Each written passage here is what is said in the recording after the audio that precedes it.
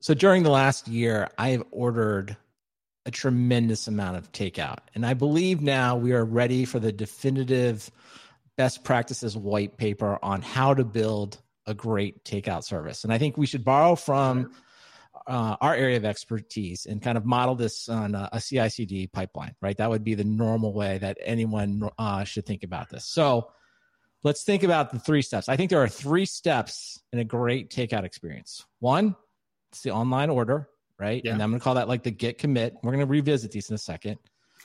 2 is after the order happens, you have to actually make the restaurant has to make the food, so that it's packaged correctly and available for pickup and still hot if it's a hot meal, of course, right? That's really, you need to be very consistent on the time. You can pick however much time you need to prepare it is up to, in my case, the restaurant, but you have to be consistent. So that's really the integration, right? That's continuous integration. And then finally, when you actually go to the store, you want a very quick pickup. So that's the deliver, right? Ideally, it's a self-service pickup. I believe these are the 3 steps that every takeout restaurant needs to consider, or any restaurant that's going to add takeout. Did I miss anything in our pipeline? You're kind of the expert on the pipelines. Did I miss anything else about the pipeline that we should be considering in our takeout experience? No, I mean, just like a regular CI/CD, there's a lot of places for hooks in there, right? You can get the notifications as it progresses. So you can say like, oh, your food is now available for pickup, or your order has been accepted and estimated time is at this time. But there's all sorts of events coming off of that takeout CD pipeline. Right. Well, and I think what you're getting at is like logging, right? Like through each step, we should have a log about where things are. Right. Events. Not just logging, right? But actual events. One, thank you for setting me straight. I apologize to everyone for saying logging. That's an old school way of doing it. Absolutely right. Events that anyone can see and take action on. Because to your point, and after metrics, we've implemented this, we would like other people to potentially augment the experience. Because some of the features you got into there, I think are bonus features. But I like them, but it's almost like in the appendix of the white paper. It's like, okay, once you've done all this, then you can proceed to the event integration. Now, let's go through them step by step. Because I think there are some minimum requirements. So the commit, that's the online order. Yeah. I believe all you need here is any type of website, but it just needs to be mobile friendly. It can be a website and a mobile friendly version of it. You don't have to go out and like build your own app. I don't think that's necessary. I think there are many online order, Square and others that offer it. So you can just pick whatever it is you want. There's lots of good choices. I mean, you got your Circle CI, you got your GitHub. Right. You just pick whatever actions works. Yeah. The only thing I would say is Azure that DevOps I believe for restaurants. A key thing in your online experience, you can use whatever you want. Is I think you want to take Apple Pay and Google Play so that I don't actually have to like enter my credit card. I think it's just a real nice bonus where I can just get to the end, check out. I think that's, to me, that's the only. You get some of that single sign-on going.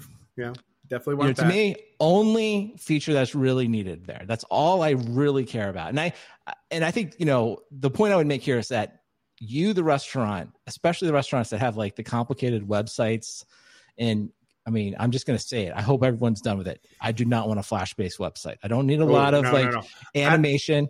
I don't need a lot of graphics. I don't need a PDF menu that's sort of I'd rather have 3D. A PDF menu than a Flash website. Hey, picking between those two, but just some straight old school HTML, fine.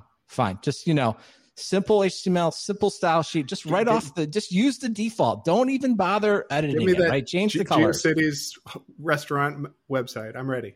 Because my point there is just like, if I've decided to order from you, it's because the food is good. There's a website, there's an Indian restaurant here in Austin, very close to me, that I love. The website is almost aggressively angry at you. Like, it is so hard to use. Oh yeah. Right? Oh yeah. Like, you have to like go in, and then like you have to like, it actually has this thing that you have to accept that you actually have picked the store, and because they have one in Houston and one in Austin, so they have like a special pop-up in there. It's an awful website, but I'll tell you this, I like it. The food is good there. I will go through the pain, and you know what they did for me? I don't have to call them, and it's like, that's fine. You did it. No. So there was a restaurant here that I use that, you know, their online experience was terrible. So I would call them. I would call them, and now now when you call their number, it goes to voicemail and tells you to use their website. And I stopped going there. I was just like, I will not deal with that crappy website, because not only is it crappy, they want you to install their app. Oh, okay. And I'm okay, I'm going to install an app for for one dicey Indian restaurant when, I got a dozen choices, right? No.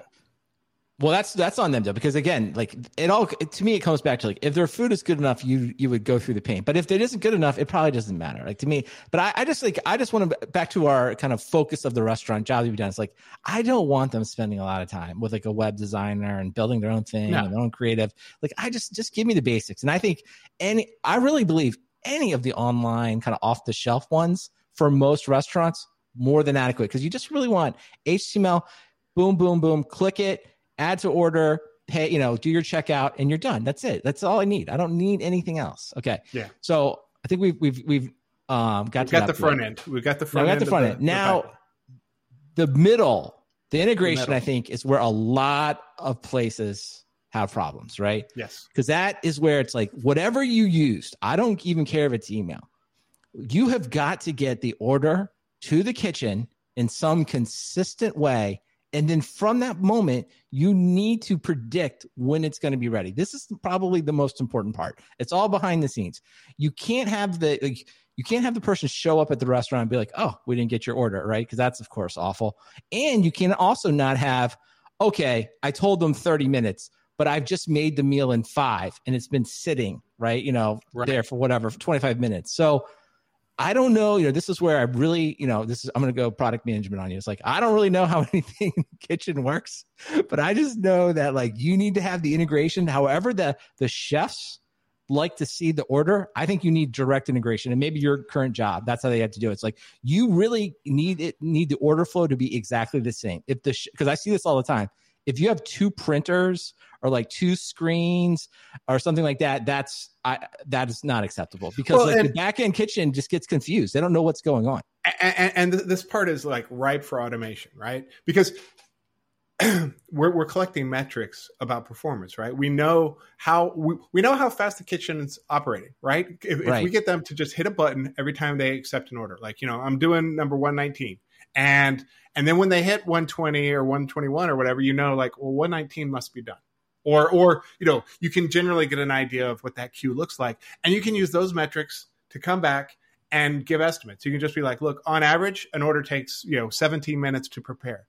So what I want as a customer is acknowledgement that my order is started, right? It's been accepted. And then they can give me, we think in 20 minutes or 30 minutes, that's fine, right?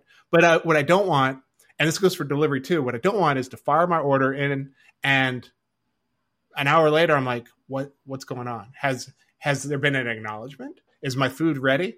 If it's delivery, how long do I wait before I call the restaurant? Right? I'm like, where's my food? Because, most of the restaurants here do like 3 or 4 delivery services, right? And Uber Eats apparently had this thing where they were going to restaurants, scraping their menus, putting them up on Uber Eats, right, placing orders with those restaurants, and then sending their people to go pick them up. Yep. But the restaurant didn't know that they were being, right, wrapped by Uber Eats. Uber. Yeah. And so like you'd place an order with Uber Eats, and your food wouldn't show up in an hour and a half, and you call the restaurant, and the restaurant's like, we don't have your order. Yeah, they have no idea, right? Yeah, and there's a whole lawsuit, I think, about it, right? My God. About, yes. Yeah, I got burned by that's a that. whole nother set. Like, I just go pick up my food because I'm cheap. That's honestly that's like, I don't know, the Uber Eats. So. Well, and when you compare prices between delivery services and the restaurants' websites, a lot of times the restaurant's cheaper, and sometimes they even have their own delivery that's cheaper than. Absolutely, and also too, it's like, why not just give them all the money? And also, I'm happy to give them all the money. I'm just usually happy not to have to drive to go pick it up. Right. I guess like, I don't know. I live like a bunch next to a bunch of restaurants, and like especially this past year, a lot of times I was like, oh, this is something to do, like get out of the house. So that's sort of like my own, maybe that's my own issue. Like I don't have enough things going on in my life. So all right, but you're hitting on the logging, like in the events, or the events, right? It's like the eventing. Yes, right. This is the place. Metrics and like, eventing. You get a nice feedback loop there. Like, and I will just you can model your traffic. Yeah. Quick shout out to Papa John's. They're the best at this. Like they will actually send you a notification. Pizza being made, pizza in the oven, pizza out of the oven. Like you see it all the way through. And it's a little unfair, right? Because Papa John's has been in the delivery business since the beginning. So we're grading on a curve here. This is again for people getting into it, right? I'm not going to say everyone needs that. But those services that are providing, like the menu logs and Deliveroo and Uber Eats, who are providing those services to the restaurants, they've got hooks exposed to those restaurants too. Because sometimes I get so it depends how instrumented that restaurant wants to be for the events that they're pushing to their customers. Because some restaurants, I place an order and they're like, your order's been accepted. We're estimating at this time. Your order's with the delivery driver. You're getting them constant, nonstop. And then others are like, food's here. And, and it's the same. It's Deliveroo both places. And you're like, hey, can you, we should wire it up a little bit?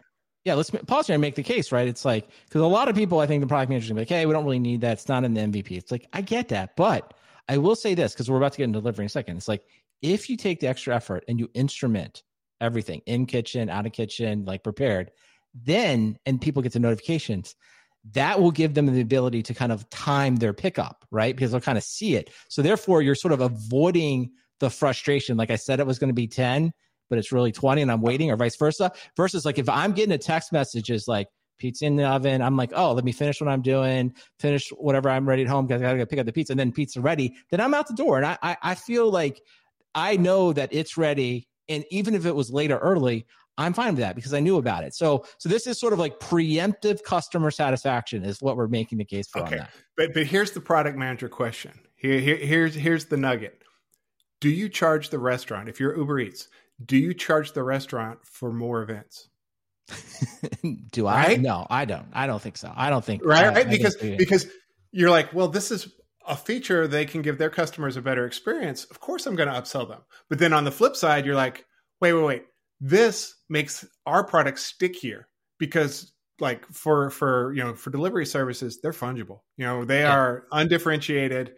And if you try to charge more, they're like, I'll go to Deliveroo. We're about to get to pick up in a second, because I think the reason I would make the case not to charge more is to be like this, by telling people where things are, you gain so much goodwill. Like it's just like an airline that has to postpone or delay a flight.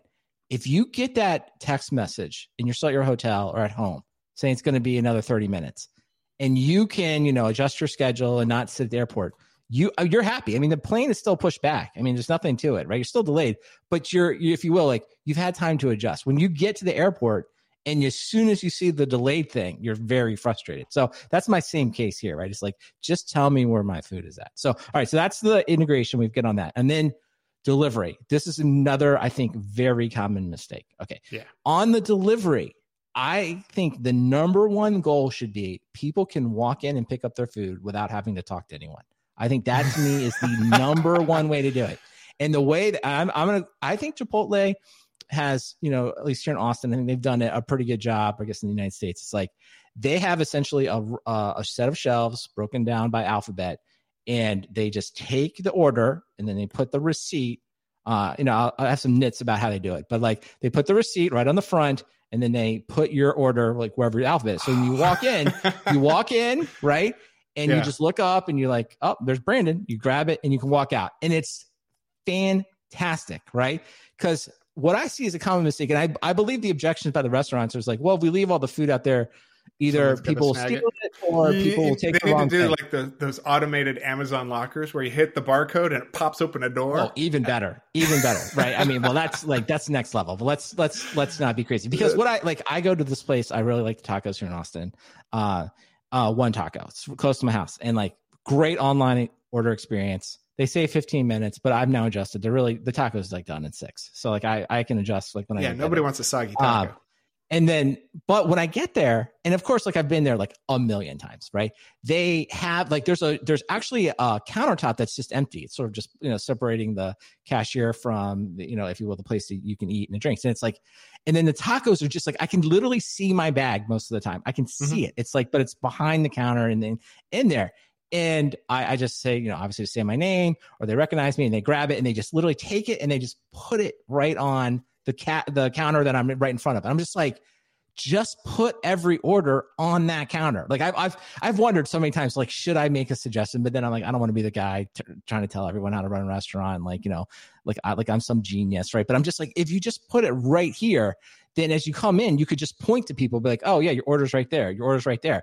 And that, I mean, I'm not kidding you. I think it would save 5 to 10 minutes per pickup, right? Because if there's any type of line, so to me, I think what I've seen that makes this work the best is just put the pickup station just kind of in eye distance of the cashier that's working, because there's enough social pressure that they could just an acknowledgement. Oh, are you here? What's your name? Oh, it's right there. I think that's enough social pressure to like prevent someone from just walking and stealing the food, or from someone like if they legitimately have a question or the order, they know that they can talk to you. But most of the time, they're going to snatch that bag. They're going to be out of there. Like that to me is very and there's that whole like queue of food, and you've got like the delivery drivers come up, they just flash their phone and grab a bag and go, right? Yeah. If you want free food, get yourself an Uber Eats jersey and like, just hit up the restaurants and walk in and start grabbing them.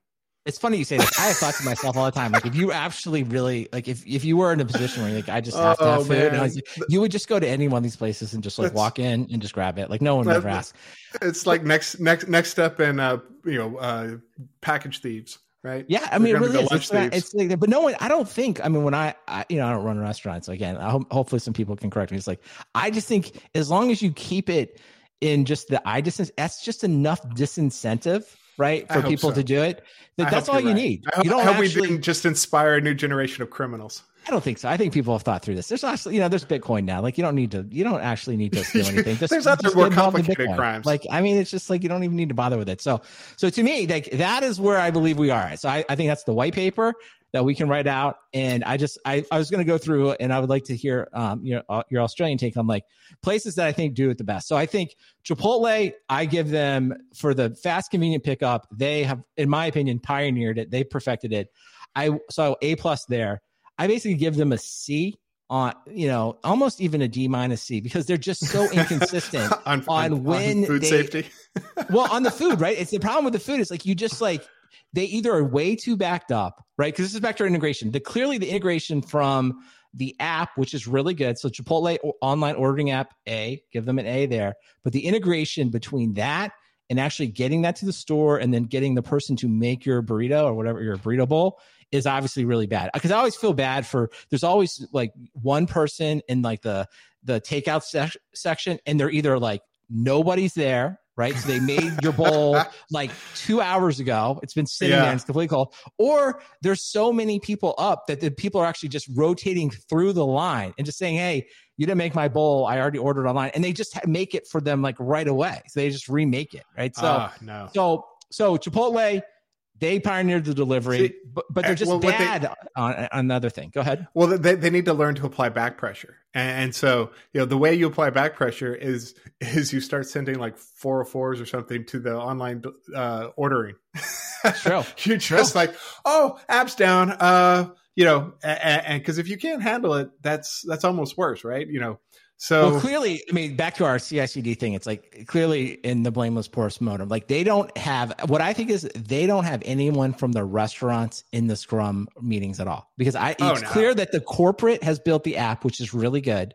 And it's also clear that corporate kind of came up with the system like, hey, when you're finished, put it over here. But they have not accounted for like, it's very inconsistent how the food is made. And you can just tell like nobody in the meeting has ever worked at the Chipotle in the restaurant. They're like, hey, there's only one person here. So if we get 50 orders at lunchtime, right, we're going to be way backed up. We need to like readjust the line so that we can make the food. But you can just tell like nobody at Chipotle has ever done that, right? It's like, because like if anyone had ever ordered, like if anyone in corporate Chipotle actually orders a Chipotle takeout this way, they would see it everywhere. I'm sure at San Francisco, the Chipotle is backed up outside, probably 50 deep at lunchtime. So not only do we need back pressure, we need surge pricing for burritos. This episode is brought to you by CBT Nuggets. Are you looking to build your IT skills? Do you want to learn more about IT security, cloud computing, or networking? Then it's time to visit CBT Nuggets. They offer over 350 courses and over 2,000 virtual labs. They have courses available on everything, including AWS, Linux, VMware, and even Salesforce. Best of all, it's available online so you can learn what you want, when you want.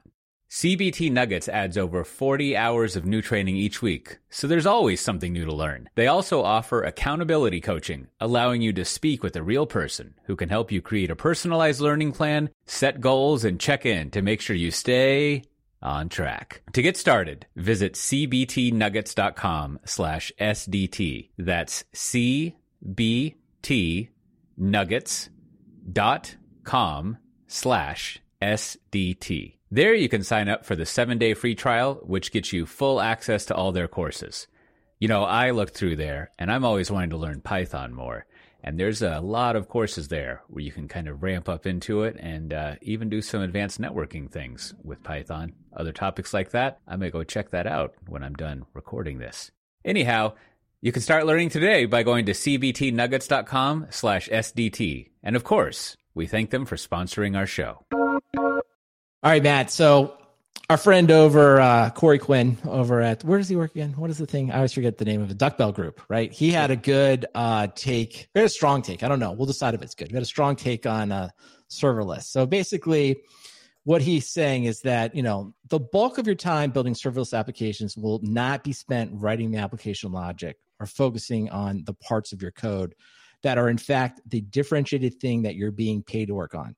It just won't work out that way.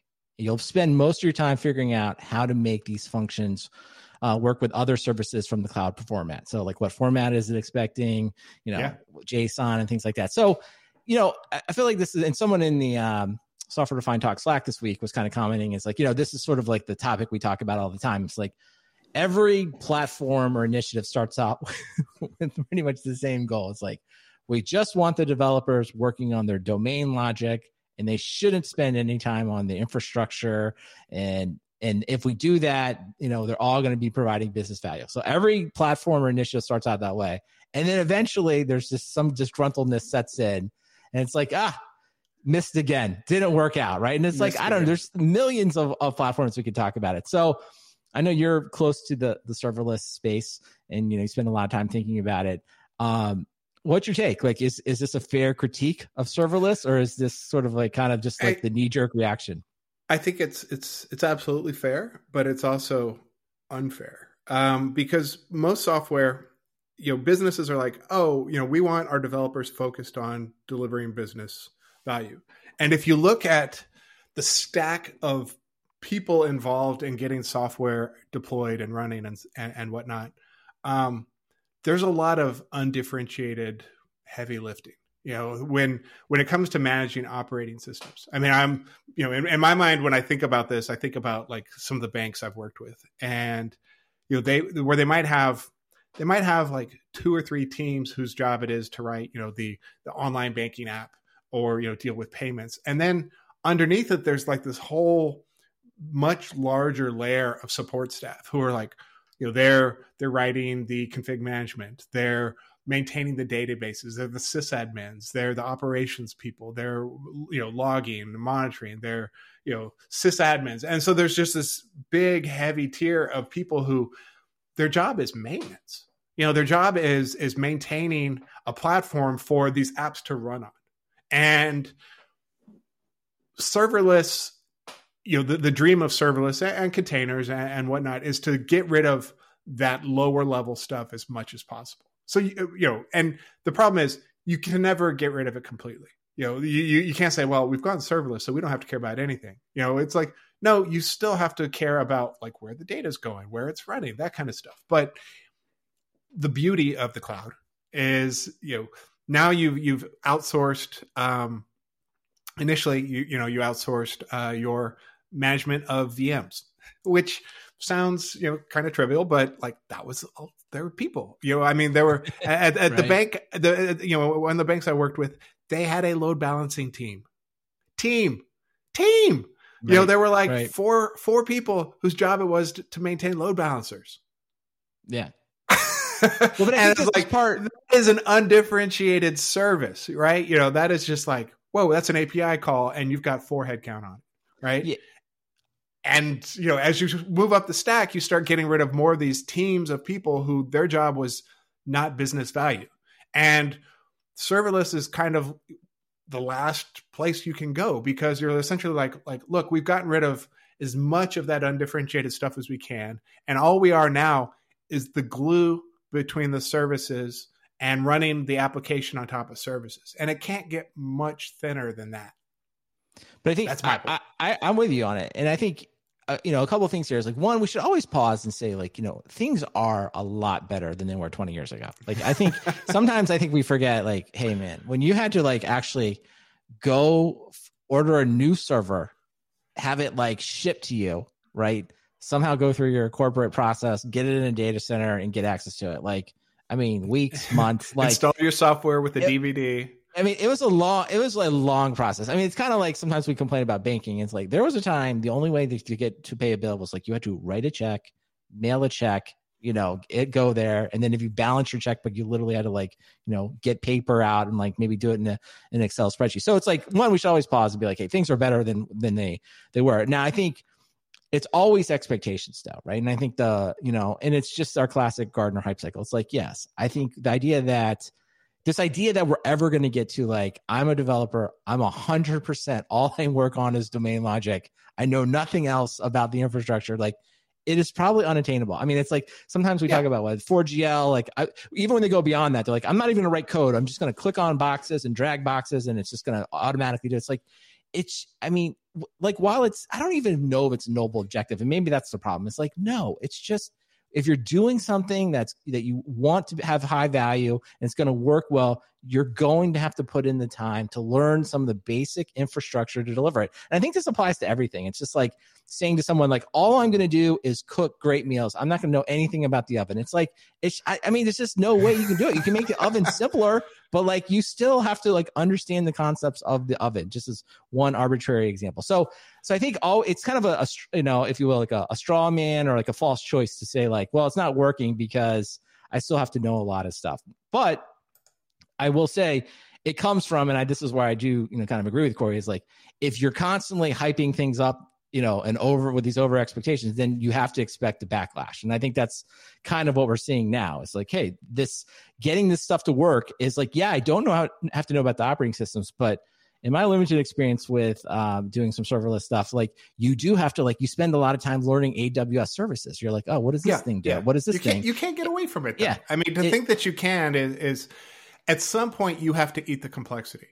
You know, you can keep pushing it around and trying to build out these abstractions, but you're either going to have something that is not performant or useful enough. You know, you're writing Scratch, or, you know, you're going to be running something that is servicing needs, you know, and that's going to require like actual services and building out. And, you know, maybe you don't have to care about config management of operating systems. That's great. You know, that's a great thing to get away from if you can, you know, but eventually, you know, you're going to have to glue a bunch of crap together. All right. So Matt, I wanted to throw this out to you. So I think, you know, we should try to break down an equation here. So at the risk of like, you know, making something that is probably not something that's suited for an equation, we're just going to force fit it anyway.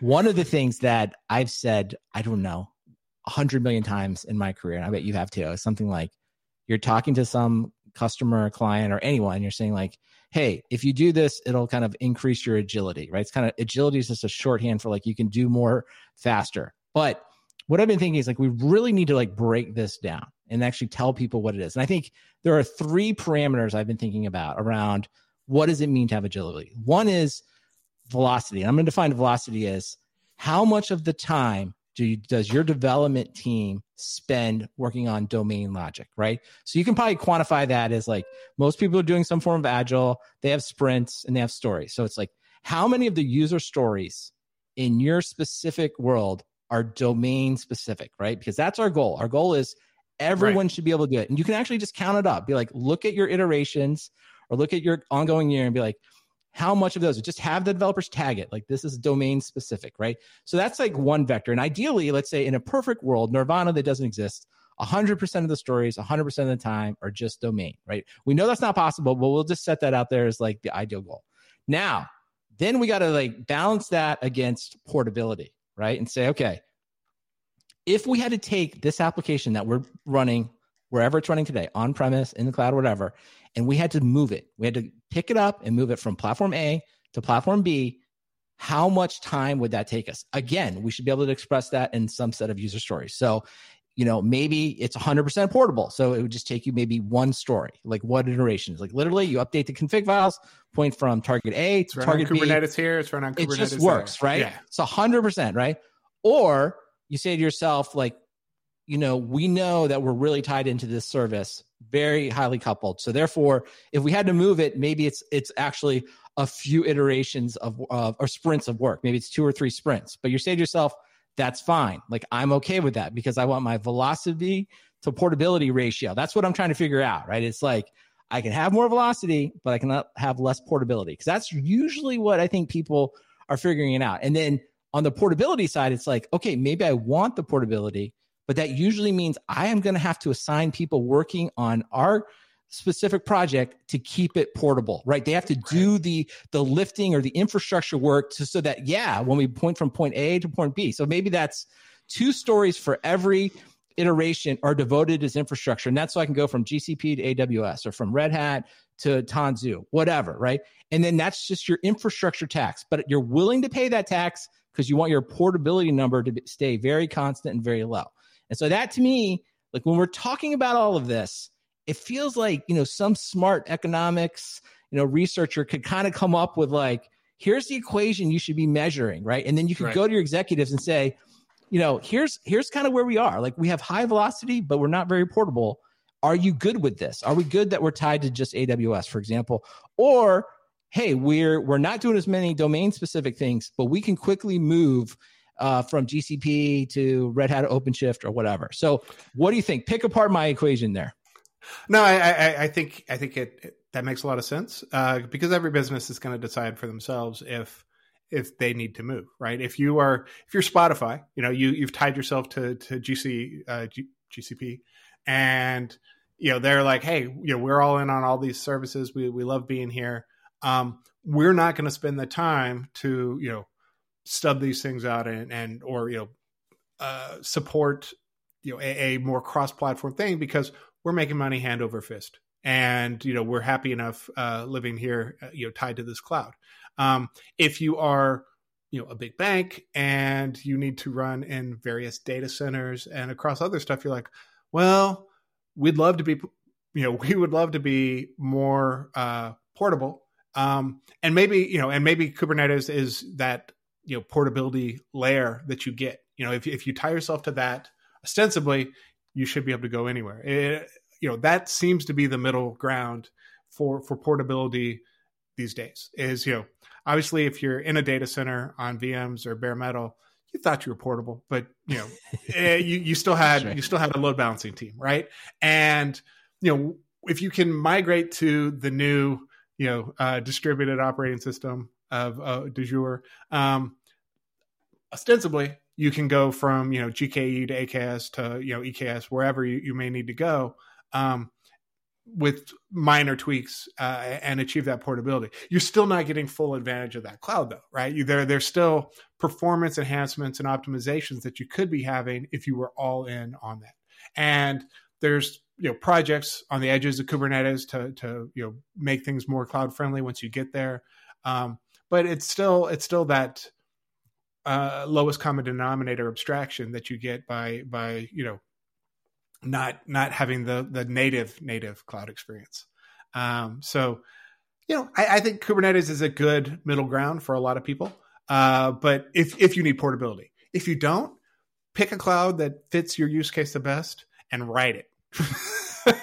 and go all in on their serverless platform, because that gets you away from a load balancing team right? You want to have as few, because that's just friction. That is those extra support stories in your in your sprints that, you don't want those. Yeah, I totally agree with you. And I think this is where, like, I don't know, and maybe in the, distant future, like I want someone to figure out like some kind of shorthand. Like I almost want like a batting average, like, hey, what's your velocity to portability ratio, or some kind of like quantified thing that you can kind of sit down with executives, be like, listen, we can do this, but here we're currently operating at this ratio. Right. And as a general rule, I think companies earlier in their life cycles, still finding product market fit or experience hyper growth, things like that.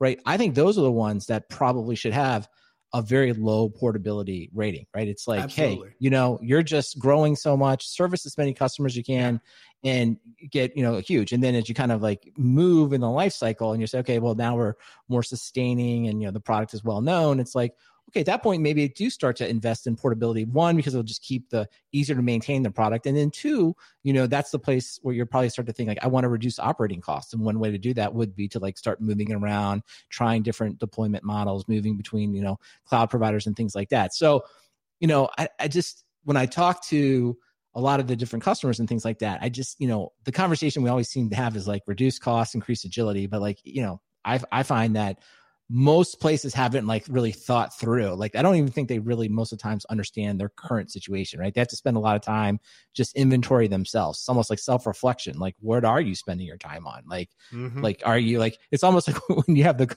sometimes like, I think you probably experience this too. It's like, sometimes the first customer meeting is just kind of like a therapy session for them. It's like, well, like, what are you guys spending your time on? And they're like, we don't really know. And you start asking more questions and they just start talking amongst themselves. Like, yeah, that was hard. And the infrastructure team is, what you said, we got this load balancing team and it's too big and it takes too long. And so like, it's just an hour of like that kind of talk. But like, I guess maybe here's a little shortcut for all the kind of end users, enterprise users. You don't actually have you don't have to have the vendor on premise to actually have that talk. You can just talk about it yourselves. Like, we don't, none of us need to be there. Yeah. Well, that's why so much of the work we did at Chef was not Chef. It was DevOps consulting. It was, helping them with these internal therapy sessions of like, what, your whole process is broken. We need to, we could throw some software at that, but we are not selling you DevOps. That's the problem. We can't fix your friction-based culture. You need to get over the fact that like you have a load balancing team. You have people who their job is, antiquated, and you're okay with that. And you need to start thinking about delivering business value. It was just so much of the time was DevOps consulting. And of course they're happy to pay for that too.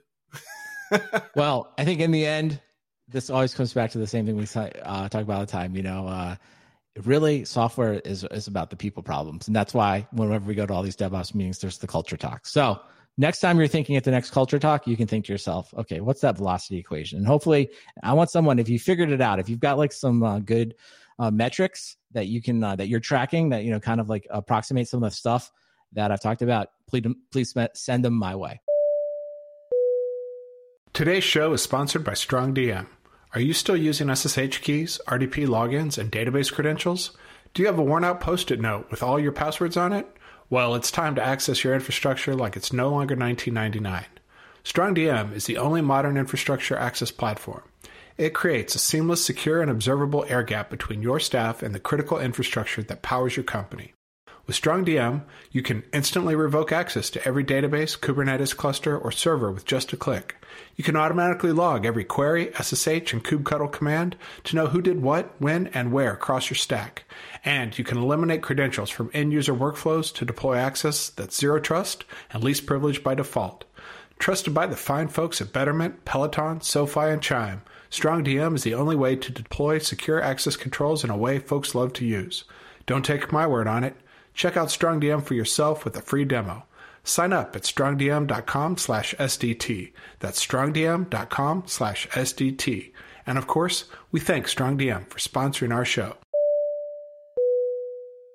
Well, Twitter has finally done it. It's been long talked about that they're going to offer some type of pay service, and it's here. I think it's called Twitter Blue.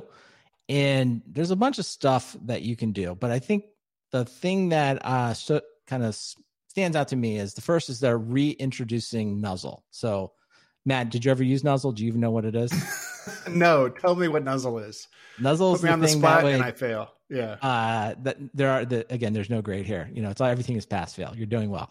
Nuzzle was the app that would just, if you will, look at your Twitter feed and then just pick out the stories that people had been commenting on. So it's kind of like, if you will, sort of like RSS, if you will, but it's just sort of like looking at the stories that your community is looking at. So a lot of people liked it. I guess they shut it down when they bought Scroll. So Scroll was like one of those things. So the person, the founder of Scroll, he's running I guess for whatever this Twitter Blue service, he's running product for it. So they've reintroduced Nuzzle, and then Scroll. Do you want to talk about Scroll? Did you? Yeah, I mean, Scroll was a nice idea of, you would get for a small fee, I think it was like $2 a month or $3 a month, something like that.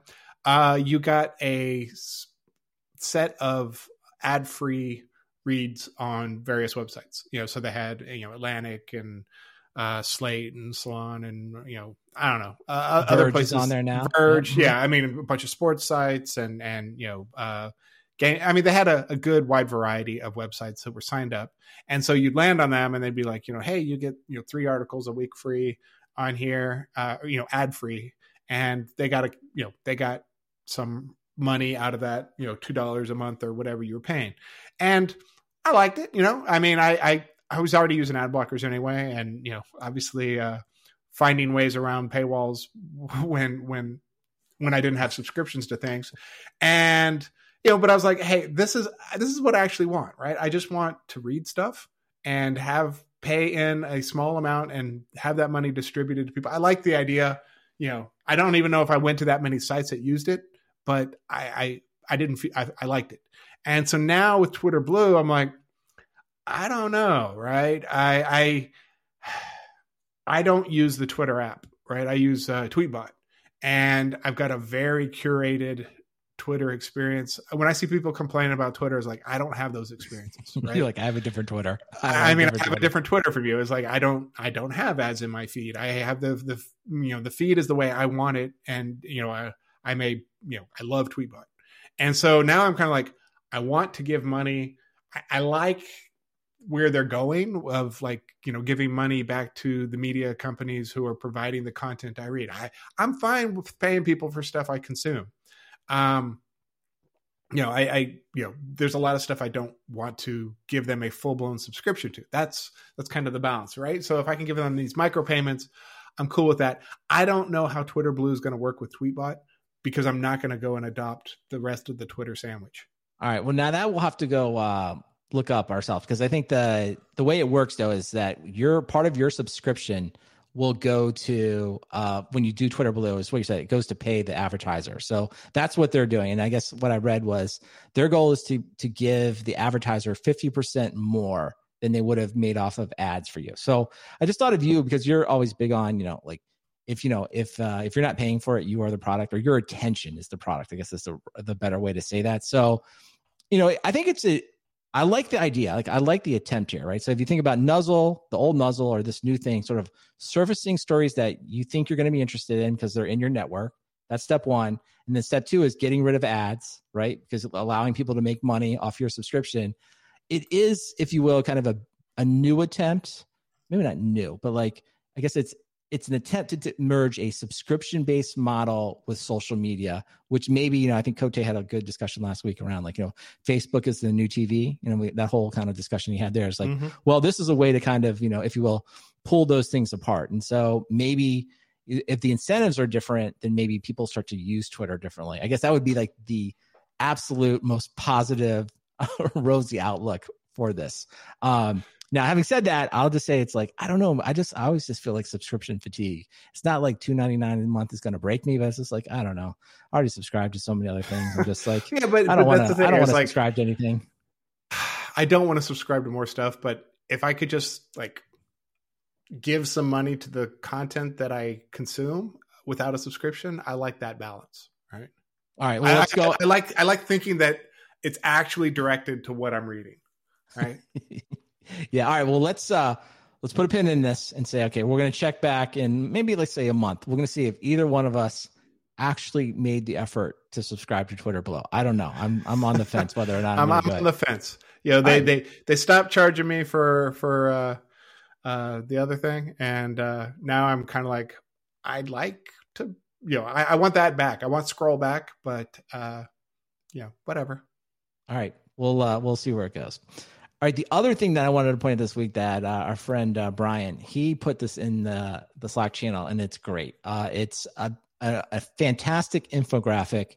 If I can, I will make it the show art for this section. So maybe look at your phone right now and see it. And what it is it basically takes 1 minute of the internet time and breaks down all the things that are happening. So like all the different services and sites that we're using. So I'll just throw out, like, for example, it says here, 575,000 tweets are sent every 1 minute. So that's the Twitter number. So I was going to ask you, Matt, there's probably 30 of these on here. And it's one thing, I guess, before we kind of get to you, I would like to get your take on what jumped out at you. It's like, I think this is a great example of just kind of comprehending internet scale. I think it is very hard sometimes to like realize like, oh yeah, the internet's really big and there's a billion people on it. But when you actually look at this and you see all of these things happening 1 minute, right, you just get a sense of the grand scale of the internet. At least I did. So one, I think it's worth looking at just for that, just to take it in. But what, of all the things that are listed here, like Zoom, Netflix, on and on and on, what jumped out at you as like the most surprising thing that happens every 1 minute on the internet? Well, seeing something like 450,000 hours of content every minute served by Netflix, it's kind of amazing. But actually, it was some of the like more esoteric things that I 208 Clubhouse rooms a minute. Like, really? Clubhouse? That's still a thing? but and then Strava, the sports tracking thing. It said that there are 1,500 activities shared a minute. I don't use Strava. I use a different run. I use Runkeeper, but it's like, I don't share. So it's like, seriously, people, that many people are sharing. I found, I don't know. There are a lot of huge numbers in here, but it's some of the like more esoteric services that I found more interesting, at least that's my takeaway. Yeah, no, I think it's amazing. So there's lots of stuff to look in here. I do think Clubhouse is the one. I think a few things will point out about Clubhouse. Like, one, I don't know who the PR person is for Clubhouse, but it is incredible they made this chart. Like, you look at everything else, Twitter, TikTok, Google, Slack. I mean, these are internet behemoths that have been around for a long time. They're billion-dollar companies. Here, Clubhouse is just a startup, and they're somehow got on this thing. So the PR person that pitched this from Clubhouse, amazing. And then the other thing I thought we'd maybe talk about briefly is that Clubhouse has now they're rolling out Replay that lets users record live rooms and share them later. So I look at this like, it's just interesting because they basically are just reinventing a podcast, right? And at first I think it's like, it's easy to be cynical, but then I was like, yeah, maybe that's just fine, right? It's just like, yeah, it is kind of hard at times for people that are just getting into like maybe making a podcast or doing recorded audio. So they have made a great app that's very easy to use. You just basically like click on your phone and it's recording. And I think the next thing that would be easy for them to do is just like, okay, give every user an RSS page, or every room has an RSS page, and then you can just download it, and then boom, you've got a whole little podcast there, and you throw some dynamic ads in it, and then call it a platform. So, I think this is just another example to me of like hard work plus luck. It's like, it does take a lot of work to create a nice app that has a great experience, and I think Clubhouse should be, commended for doing so. But then, the luck is like you launched it during they included Teams in there. That's true, but I on the whole thing. But I just think for Clubhouse, it's like, okay, man, it's like, so they did the hard work; they should deserve credit for it. But then it's just like, yeah, well, they also just happened to launch this app during a pandemic with celebrities that were like looking to do random stuff, and that has sort of vaulted them into this incredible awareness, right? Incredible marketing, word of mouth that like it's very hard to recreate, and then that landed them on this chart. So it's like, yeah, so when Clubhouse is acquired in a few years for like some astronomical amount of money, like I think we should look back on this and be like, they built a great app and they got really, really lucky at the right time. And ultimately, that's going to be why they succeed. Someone else has said, you can actually do this with this other company called Callin. And it's like, I bet you Callin is great. I've never used it, never even heard of it. And I was like, that's why they're not going to succeed. It's like, I bet you it's probably even better than Clubhouse in all these ways. It's like, there's just no way Callin is ever going to get the word of mouth that Clubhouse gave. And it's just like, I hate to say it to the Callin people, it's like, it's just luck, man. You're just on the wrong side of it. Like sometimes it goes that way. So that's my take. Go ahead. The cautionary tale for anybody who's on this chart is to go to the bottom of the page where they have, the services that have appeared in the chart. And there are a lot of one-hit wonders, right? I mean, I didn't see that. Let's give me one. Give me a couple of them. Yelp fell off. Dropbox fell off. Yelp, Facebook Messenger, Wikipedia, Airbnb, Twitch. They're things that they're all still doing well, but just because you're on this chart doesn't mean you have longevity for this chart. So I don't know. Do we think maybe that's a good question? Like the next time they make this big chart, do you think Clubhouse will be on there? Probably not. I guess I'd probably Foursquare made their appearance in 2012 and never came back. Oh, I love that. Remember we were all mayors of stuff. You got some BuzzFeed, you got Vine. There's some. Some good times out there. Well, that's true. So maybe it is. Maybe it's a little warning then. It's like, hey, if you're the one on here that looks kind of like an oddball, like if you're like the Clubhouse, if you're like, you kind of stick out as being the one that maybe doesn't belong, maybe that's publicity you don't want. So we'll have to see what happens to them. But it is. I highly recommend the infographic. But really, my main takeaway was just scale. Like it's just a great way to like comprehend the scale of the internet. And then this just in. There's a lot of people doing a lot of stuff all the time. That's my main takeaway. So, all right, Matt, let's see here. Do we have any bureaucracy? We do have a little bureaucracy this week that I wanted to talk about. So first of all, I want to thank some listeners. I mailed stickers to Ed in London, Marcus in Germany, and Michael in Minnesota. So if anyone would like a sticker, just send your postal address to me at stickers@softwaredefinedtalk.com. And I will be happy to send you a sticker anywhere in the world. Also, Matt, if you're looking for a new job, I think you're pretty happy at your current one. But Jordan wants you to work as an SRE at Shopify, which sounds like a pretty cool job. But this is what the discussion that went on in the job channel this week is that evidently this is fully remote in the Americas from Hawaii. As you can also work in APAC or EMEA. Wait, I'm listening. Do you know anyone that has actually worked a corporate job in Hawaii? Not a corporate job, but okay. I do know people who like software devs who have worked remote from Hawaii, and there aren't a lot. They kind of knew each other, and even though so it's a small community. Maybe someday I'll join that community, but Hawaii is pretty great.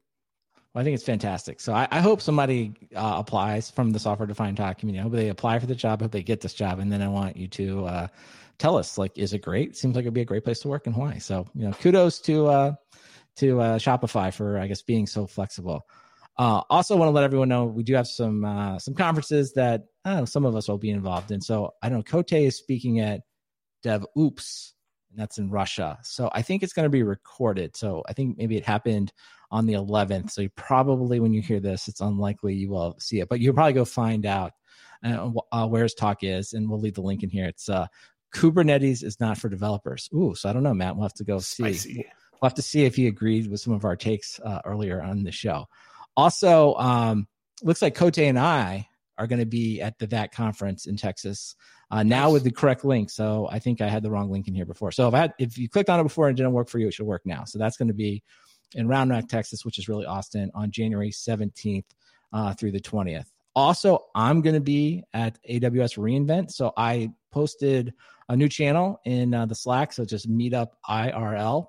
So if you're going to be there, or if any of the listeners want to kind of get together and do their own meetups wherever they are in the world, feel free to join that channel, and let's all connect in real life if we're all safe. If it's safe to do it in your area, whatever that means. I think that's a decision everyone has to make for themselves.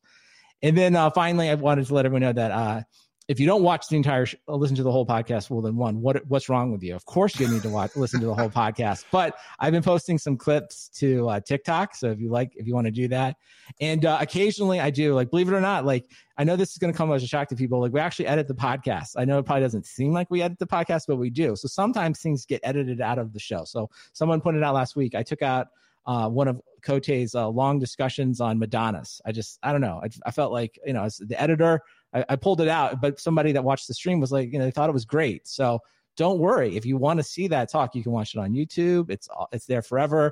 And sometimes I will pull it out and I'll make that like a little clip. So if you want more software-defined talk after listening to the entire podcast, you can go check us out on TikTok or YouTube or any of the other various things. So I don't know, Matt, maybe you can criticize me as editor. Was I wrong to pull out the Madonna clip? Were you sad about it? Did you even care? What's that? Did you even? Yeah. I did. That was some Cote gold. So all right. So well, there it is. Well, that's incentive though. I'm gonna say I did it on purpose. Not for everyone, but it's not every day you got your Madonna in one hand and DevOps and everything else on the left. So it all comes together. All right. Well, with all of that said, Matt, do you have a recommendation for us this week? My recommendation is a little self-serving. I've got another podcast for my day job called Cloud Native Application Flows, Cloud Native AF, and talked to lots of interesting folks. Last week on the show, we talked about the Charming Pirates article about building up your funnel of contributors to open source projects, and I had the author on the show, Tasha Drew. So it was a good podcast. We talked about her job as the director of incubation over at VMware. So cool gig, and very in touch with what's happening with Kubernetes and what big enterprises need from their software vendor of choice. So check that out. Very nice. Very nice. Sounds like a good episode. I will definitely check it out. And then everyone can just subscribe to it right now, right? They can probably just like scroll back in their feed, just do a quick search. CloudNativeAF.com. Yeah. All right. Great. All right. My recommendation this week, getting a little ahead of myself, is Grand Perspective, which is a very simple, if you will, disk utility that will just let you visualize all the files on your drive. So I was trying to do some cleanup, right? Because I'm trying to, if you will, get some disk space and figure out what should be archived. And I found it just extremely useful. So it's very simple. You can either get it for free, or you can buy it from the App Store for like $2.99 and just help support the developers. There's no ads or anything in it, so it's like a super simple thing. But I think it was fantastic. It really made it easy to find some giant files that I had on my my laptop. So one thing, it's like I didn't realize, Docker, if you tell it how much disk space it can use, it's like a huge block that takes up. I was like, oh, well, that's a waste of time. So I learned a bunch of stuff. So it's like every time, and again, you could do all of this with Finder and the command line, but this is just nice, pretty pictures. I just really like it. So it's real simple. Yeah. If you go to settings and say about this Mac and hit storage and say manage, you get about half of that. Because I used to use Grand Perspective and Apple Sherlocked it. That's true. That one, what you just said there is good because it breaks it by I think file type, like music and videos and stuff like that. So that's pretty good. That is if you Grand Perspective, that's a nice UI. Yeah, it is. So I guess if you just want a nice picture of it, and I like it. And then of course too, when you see the huge blocks, you can be like, what is this? What is this? And then a lot of it is why don't I have this on here? So I don't know. It's and also I guess it's a chance to page through files you haven't seen in years. You're like, wonder why I did that. So anyway, it's fun. All right. Well, if this is the first time you've ever heard Software Defined Talk, welcome. You can subscribe to the show going to softwaredefinedtalk.com. There you'll find links to everything. You can join our Slack, all of our social media sites, all that kind of fun stuff. And if you want to see the show notes, all you can go to one. I should always tell people, you should just look at your podcast player. All the show notes are there. But if you still want to go see it on the website, just go to softwaredefinedtalk.com/329. That's this episode, and you'll see everything. And with that, we will talk to you next time. Bye. So behind me, I've got, the IKEA chair there that's now covered in dog fur because he just likes to sleep behind me while I'm working. And I was recording I went live, recording some stuff about working with Tanzu Community Edition. And I was listening to the audio and I was like, what is that sound? I was, because I was, recording voiceover, and I was like, oh my God. I look back, it's like the dog had been licking himself while I was recording voiceover, and my mic was picking it up. So I had to go re-record. I do not have a filter that gets out the ASMR of dogs slurping themselves. So